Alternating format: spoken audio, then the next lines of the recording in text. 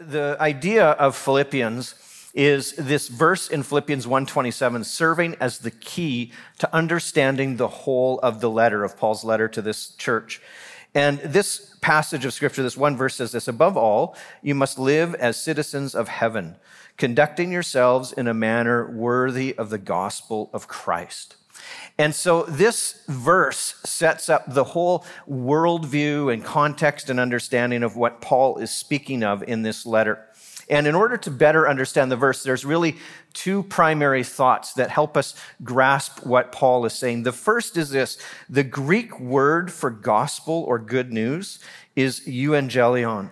And in the first century Rome, it is a political term which is announcing a new leader taking over, a new leader stepping into authority, into power, and really announcing this new rule and a change of direction of leadership. Now, our modern definitions of the gospel and this idea of gospel tend to focus on themes of Jesus died for my sins, and he can live in my heart, and I can have eternal life. And that's how normally we would frame the definition of the gospel. And although all those things are completely true and they're very good, in and of themselves, they do fall short of what the term gospel meant in a first century context when the authors are presenting this, and we find this in scriptures. And so the gospel as a concept emphasizes Jesus as the highest authority, whose kingdom has come to earth as it is in heaven.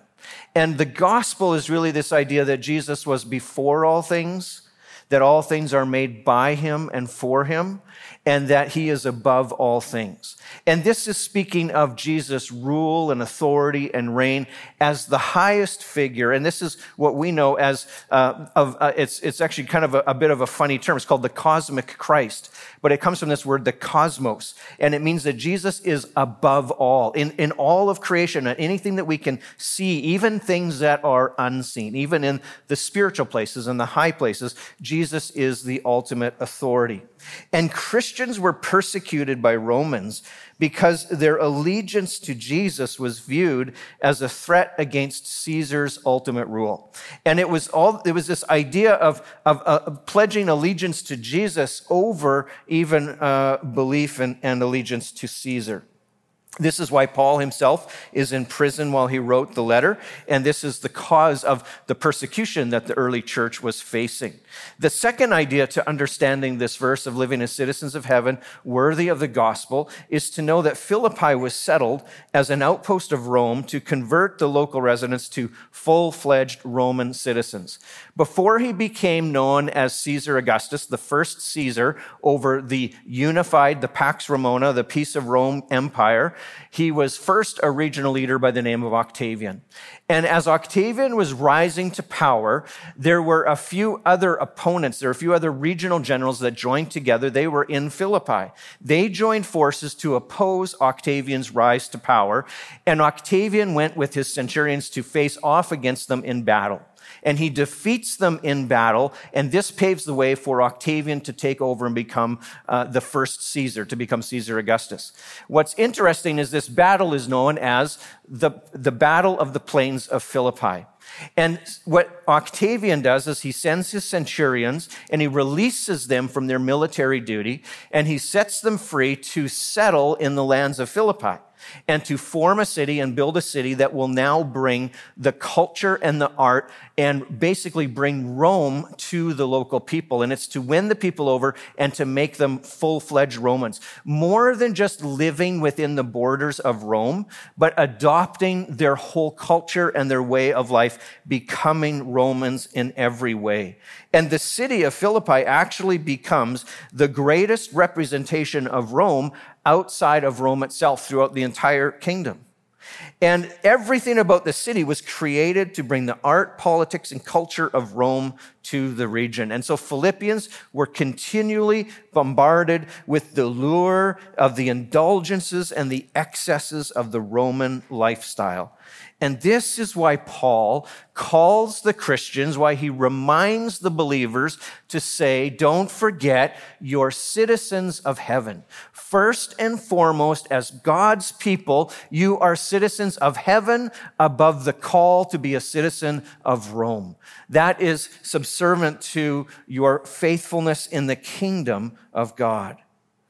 And so Paul's message is still relevant to us today because the call of the gospel, the call of the kingdom of Jesus continues to be choosing him over the fading treasures and pleasures of life here on this earth. And with that in mind, we read Philippians 1:21-24. And this is Paul encouraging the church and sharing his heart. He says this, "For it to me, living means living for Christ. And dying is even better. But if I live, I can do more fruitful work for Christ. So I really don't know which is better. I'm torn between the two desires. I long to go and be with Christ, which would be far better for me. But for your sakes, it is better that I continue to live." Paul shares his heart in this raw vulnerability. He's not a leader who's trying to put on his game face so that his other, the people he's pastoring, encouraging, so they maybe don't see his weakness. He's really showing his entire heart. He's letting them see what's on the inside. He would rather face death than life in prison. Now, some have questioned if Paul's vulnerability indicates he's depressed. Maybe he's wrestling with different things. Some have even said, is this Paul advocating for suicide or advocating for this kind of a solution to his scenario? Has Paul given up on life? Has he lost the will to live?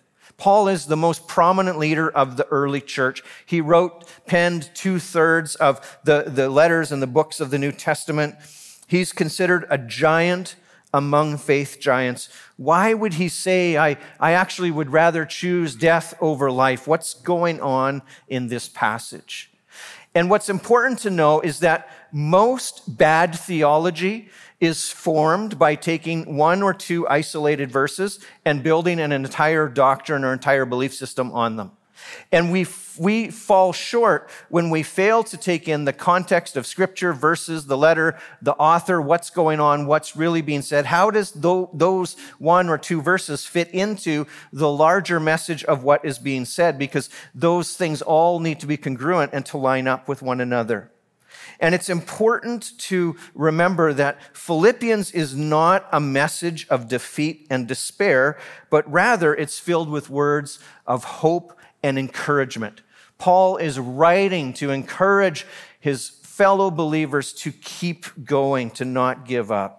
Philippians 1:6, he starts his whole letter by saying, "I'm certain that God, who began the good work within you, will continue his work until it is finally finished on the day when Christ Jesus returns." He says, I know things are tough. I know things are bad. I know you're being persecuted. I know it looks like things are kind of falling apart and there's maybe no easy solution or way out that's just right in front of us right now, but hold on, keep going. The message of Philippians is to the church that Jesus is faithful. Keep pressing on. And those themes come up all throughout the book. And so we interpret and understand these verses of Paul sharing his heart. Say, I'd even rather choose to just be with Jesus and have it all done than to kind of keep going under all this persecution. How do we frame that? And we reread those words with this understanding that Paul is actually encouraging the church with a message of hope. He says, I'm torn between two desires. I long to go and be with Christ, which would be far better for me. But for your sakes, it is better that I continue to live. Paul would prefer to be with Jesus in eternity. He has nothing left to prove. He's worked hard. He's ran the good race. Paul has accomplished the mission that has been set out before him. He's planted churches. He's brought the gospel to all regions. He's been used by God. He's seen Jesus do incredible things. He's not defeated or suicidal. He's been faithful, and he's ready to hear the words, "Well done, my good and faithful servant." He's completed the task at hand. To die is gain, and to live in Christ is not a confession of despair or giving up. It's a declaration of deep, resolute faith in Jesus. Paul won't give up, and he pledges to continue serving Jesus as long as he has breath. With every breath that he breathes, with every breath that comes into his lungs, he will now serve Jesus. He will now pledge his allegiance to the kingdom of God. He won't stop preaching the gospel. He died long ago to the temporal pleasures of this world. Paul is not longing for the Roman lifestyle. He's not longing for the pursuit of the excesses of Roman citizenship. His meaning and purpose is found in making his life count for the kingdom of God. And he knows this, no matter what side of the jail bars he finds himself in, he can still serve the kingdom. He can still be an active participant in God's story over his life. Paul is the living definition of living as a citizen of heaven, worthy of the gospel of Christ. And the takeaway for us some 2,000 years later is that we all make this same decision in our faith in Jesus. Maybe at different intervals, maybe at different levels, but this becomes part of the decision of our life and our belief of faith in Jesus. Are we going to live as a citizen of Rome or as a citizen of heaven? The distractions of this world take our focus off the kingdom. Our modern Rome is the consumer culture that we live in. Rome is the pursuit of things and pleasures at the expense of corrupting our soul. This is why Jesus says in Matthew 16:25, if you try to hang on to your life, you will lose it. But if you give up your life for my sake, you will save it. That's the kingdom. That's the reign and the rule of Jesus. He says you can gain your life here on earth, but in the end, you're going to lose it. But if you live as a citizen of heaven, you will gain eternal life. So, how does Paul maintain this resolute faith while in chains? How does he find the strength to serve the kingdom when the kingdom doesn't appear to be coming through and helping him in the way he would hope, the way that he would want? Have you ever felt that disconnect between some of the hopes and expectations and the things that you have in your faith and the story of your life or the moment of your life that you're in? Where sometimes there's a disconnect. Sometimes those things don't always line up. For Paul, there's no end in sight for him getting out of prison. There's no end in sight of the persecution that the church is facing. The Roman Empire is not weakening. Things are not getting better. They're actually getting worse. They're becoming more on the radar. And there's lots to be discouraged about. There's lots to be disheartened about. He's holding on to faith in Jesus, the Most High. And a lot of things are not really going that well. How does he stay so focused on Jesus when the reality of his circumstances don't line up with his faith? And I think the answer is actually found in chapter 4. And this is why we understand Scripture and the intent of Scripture as a whole. We can't just look at one or two verses and then just develop a whole understanding. We look at the message of what's being presented. Paul starts by saying, God is going to be faithful to complete the work in you. Philippians 1:6, and then he finishes the letter by signing off. And in Philippians 4:4-7, he says this, always be full of joy in the Lord. I say it again, rejoice. Let everyone see that you are considerate in all that you do. Remember, the Lord is coming soon. Don't worry about anything. Instead, pray about everything. Tell God what you need and thank him for all he has done. And then we get this verse 7. Then you will experience God's peace, which exceeds anything we can understand. His peace will guard your hearts and minds as you live in Christ Jesus. The churches he's planted are being crushed under persecution. He's facing death or life in prison. but he's found joy and peace in Jesus. It says, above all, and then you will experience God's peace, which exceeds everything you can understand. It will guard your hearts and minds as you live in Christ Jesus. There are two insights from verse 7, which are crucial to understanding God's peace, which in itself, when we're in connection with the peace of God is connected to the presence of God. That's why he says, you will continue in Christ Jesus. As you live in Christ Jesus, you will receive his peace, which guards your heart. Because God's peace is connected to God's presence. And when we're rich in God's presence in our life, what we find is we're full of courage. We're full of hope. We're full of grit to keep going. We're full of the ability, as in Philippians, Paul says, press on in your faith. This all comes from being connected to Jesus in our worst, lowest moments. It's holding on to the presence and the peace of Jesus when other things are not lining up, by faith stepping in, leaning in, and letting him fill our hearts.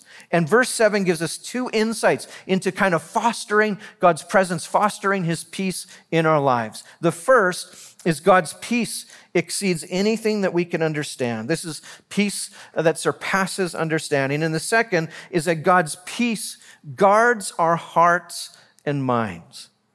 And I want to give you a couple of pictures that will help maybe put that in some context and help you connect it. And sometimes I find that there are certain things in my life, there are certain thoughts, realizations, pictures that help present a spiritual truth. They help put it in a way that I can remember. The snowstorms over the past month, over the Christmas season, have reminded me of a family trip we took to Vancouver when our kids were a little bit younger. When our kids were younger, one of the coolest things in the world for them to do was just go to a hotel. It didn't matter where it was. Sometimes we checked into a hotel in Kelowna. Like, you pack the suitcases, you drive 6 blocks, you pull into the Fairview or whatever, and you go to the hotel. Like, it's just the elevator, it's the swimming pool, it's this whole experience. Our kids just loved doing it. And we went to Vancouver for a few days, and after a few days in downtown Vancouver and exploring, we started back to Kelowna. We got into the van, our Honda Odyssey. The valet park guy came up, we loaded the suitcases in, we started to drive. It was pouring rain, like dumping rain, as it only does in Vancouver. And by the time we got out to the Portman Bridge, it was turning into sleet. By the time we got out towards Surrey and into Langley, it started to snow, and cars are in the ditch everywhere. By the time we get to the Sumas Prairie on the outer edge of Abbotsford, we are in a total, complete, whiteout blizzard. It was the worst. You couldn't see anything. It was like stressful. We were barely crawling along. We stopped, and then we'd go a little bit, and we'd stop some more, and cars would come up behind and go into the ditch, and it was just spooky and surreal, and I felt restless, and I just didn't want to be there. And so we made the decision right at Whatcom, we're going to turn around, and we went and got a hotel, and we thought we're just going to wait out the storm in Abbotsford. And it was very shortly after they closed the highway, and all the hotels in Abbotsford got booked up, and we were so thankful that we had a room. And there we sat in our hotel room in the dark without power because the storm raged. And it was an ice storm from the rain that had happened earlier and the days leading up to it. The trees froze with ice on. Everything was heavy. They were all coming down. They were knocking out the power lines. And here we sat in our hotel room with our candle and trying to talk to one another as a family because none of the devices were really working. And we waited out, and the next morning, about 10 o'clock, they opened the roads. And so we got in the van, we got all loaded up, and we were ready to go. We had chains, we had shovels, we had blankets, we had extra food and water if we got held up on the road or got stranded. We figured, you know what, we'll go for it, we'll see what happens. And the road, it was icy, the snow was blowing, you can't even see, you know what it's like, the car in front of you would disappear, you don't know, are you on the road, what's going on? It took us over 2 hours just to get into Hope, and by that time, time, all of the girls in the car needed the potty break. And so in we went, and we stopped at Chevron, and we got coffee, and we gassed up, and we thought, okay, we're going to do this. And we pulled out of the Chevron, and we got stuck right there in the intersection in front of Chevron. Had to get pushed out. There's so much snow, so much ice. The Odyssey just didn't go anywhere, okay? And so then we start on this trip, white-knuckled, leaning forward, peering out the window, super slow, worst, most stressful trip ever. And you've all been there, and you all know what that's like. I shut off all the music and all the noise so I could just be focused.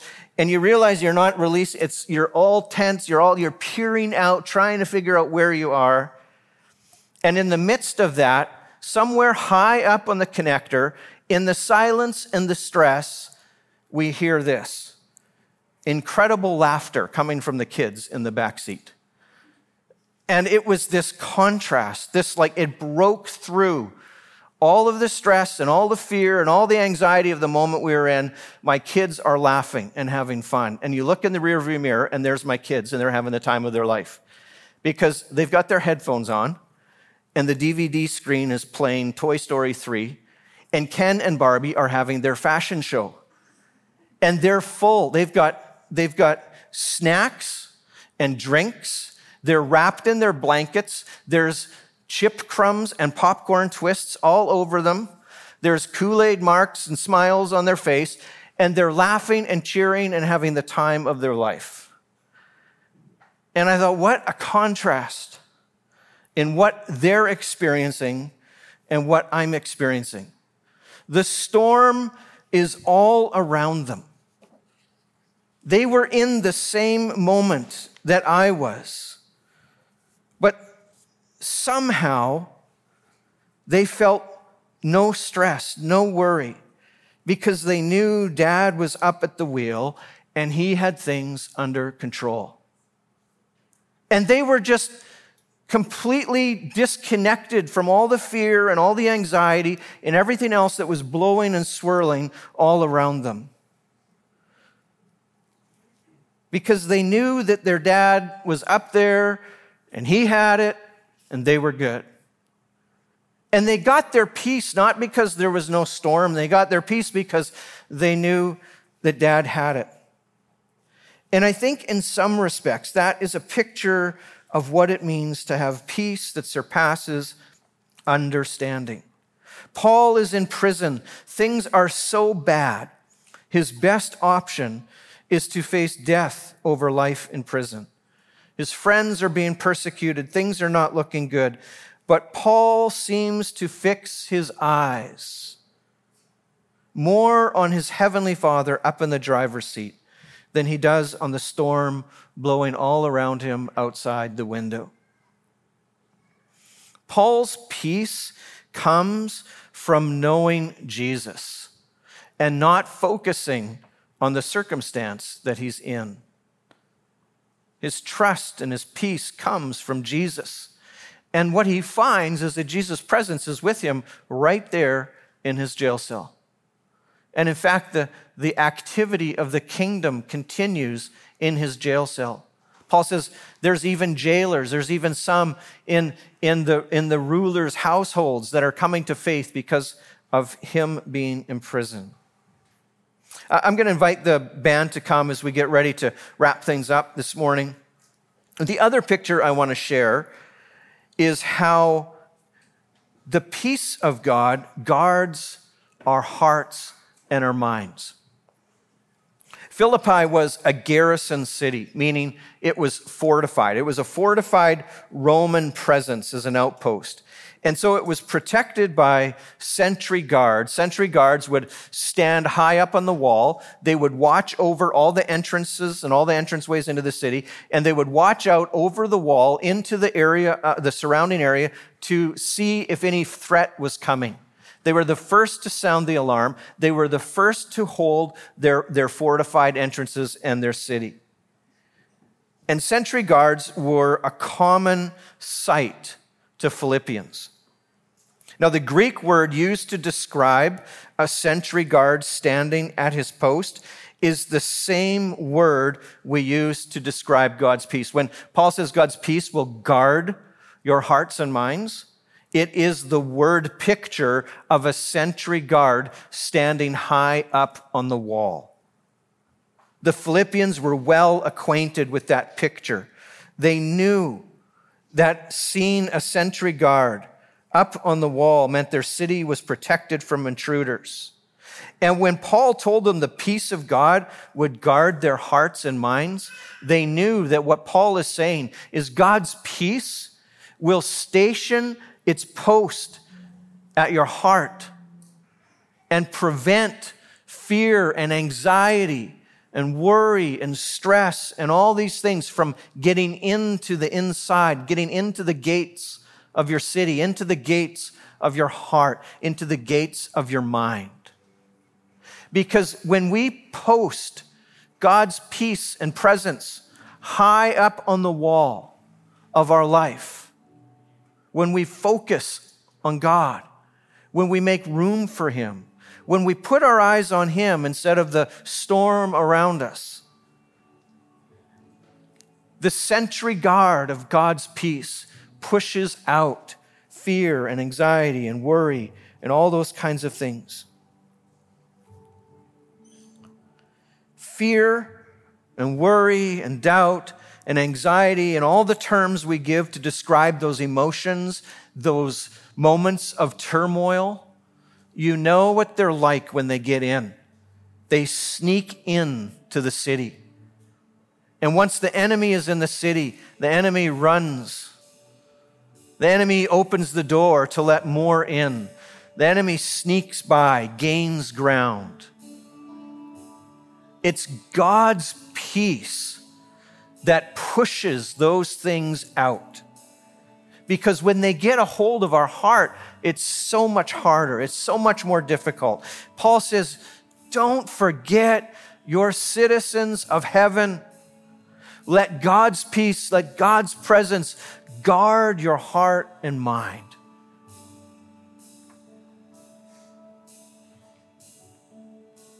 I want to just lead us in a moment of response. And I think there's an opportunity for us to respond with an invitation in this moment. And so in this moment, I invite you to just pause with some reflection and meditation. Would you just maybe bow your heads, close your eyes, think about your life, think about the present circumstances, the present stress points, the things of worry and distraction. Maybe it's the call to be a citizen of Rome over a citizen of heaven. Maybe there are some difficulties and some problems and some relationships that are struggling in your life. Is there fear? Is there worry? Is there doubt? Is there anxiety? Do you need a freshness of God's presence, of God's peace in your life? Do you need to say, Jesus, somehow this snuck in and made its way into the city. I pray that your peace would be posted high up on the wall, that you would guard my life, that fear and anxiety and worry and all these things would be pushed out.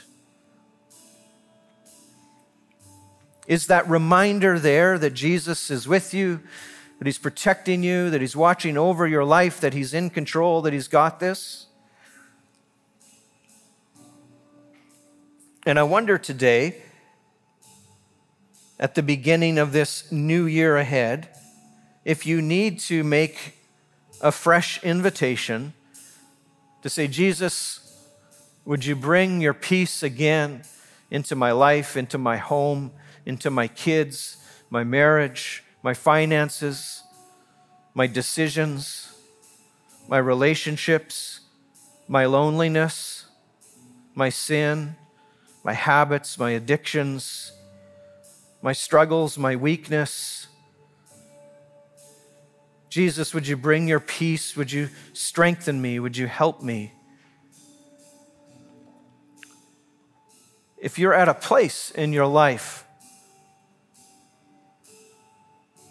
that you would want to invite the peace of Jesus to come and stand guard over your heart, I'm going to get you just to slip your hand up for a second and you just put it down. It's just a way of saying, yeah, it's like an identifier. You don't have to hold it up. It's not for anybody else to see. It's just this step of saying, Jesus, that's me. I need your peace. My home, my life, my marriage, my secrets. I need your peace. Jesus, would you come? Would you watch over? Would you post the sentry guard over my life, over my mind, over my heart? So I can keep going, so I have faith, so I don't give up.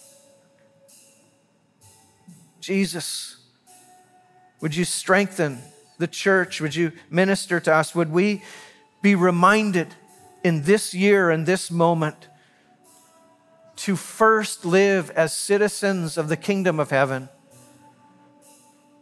where our hope is knowing you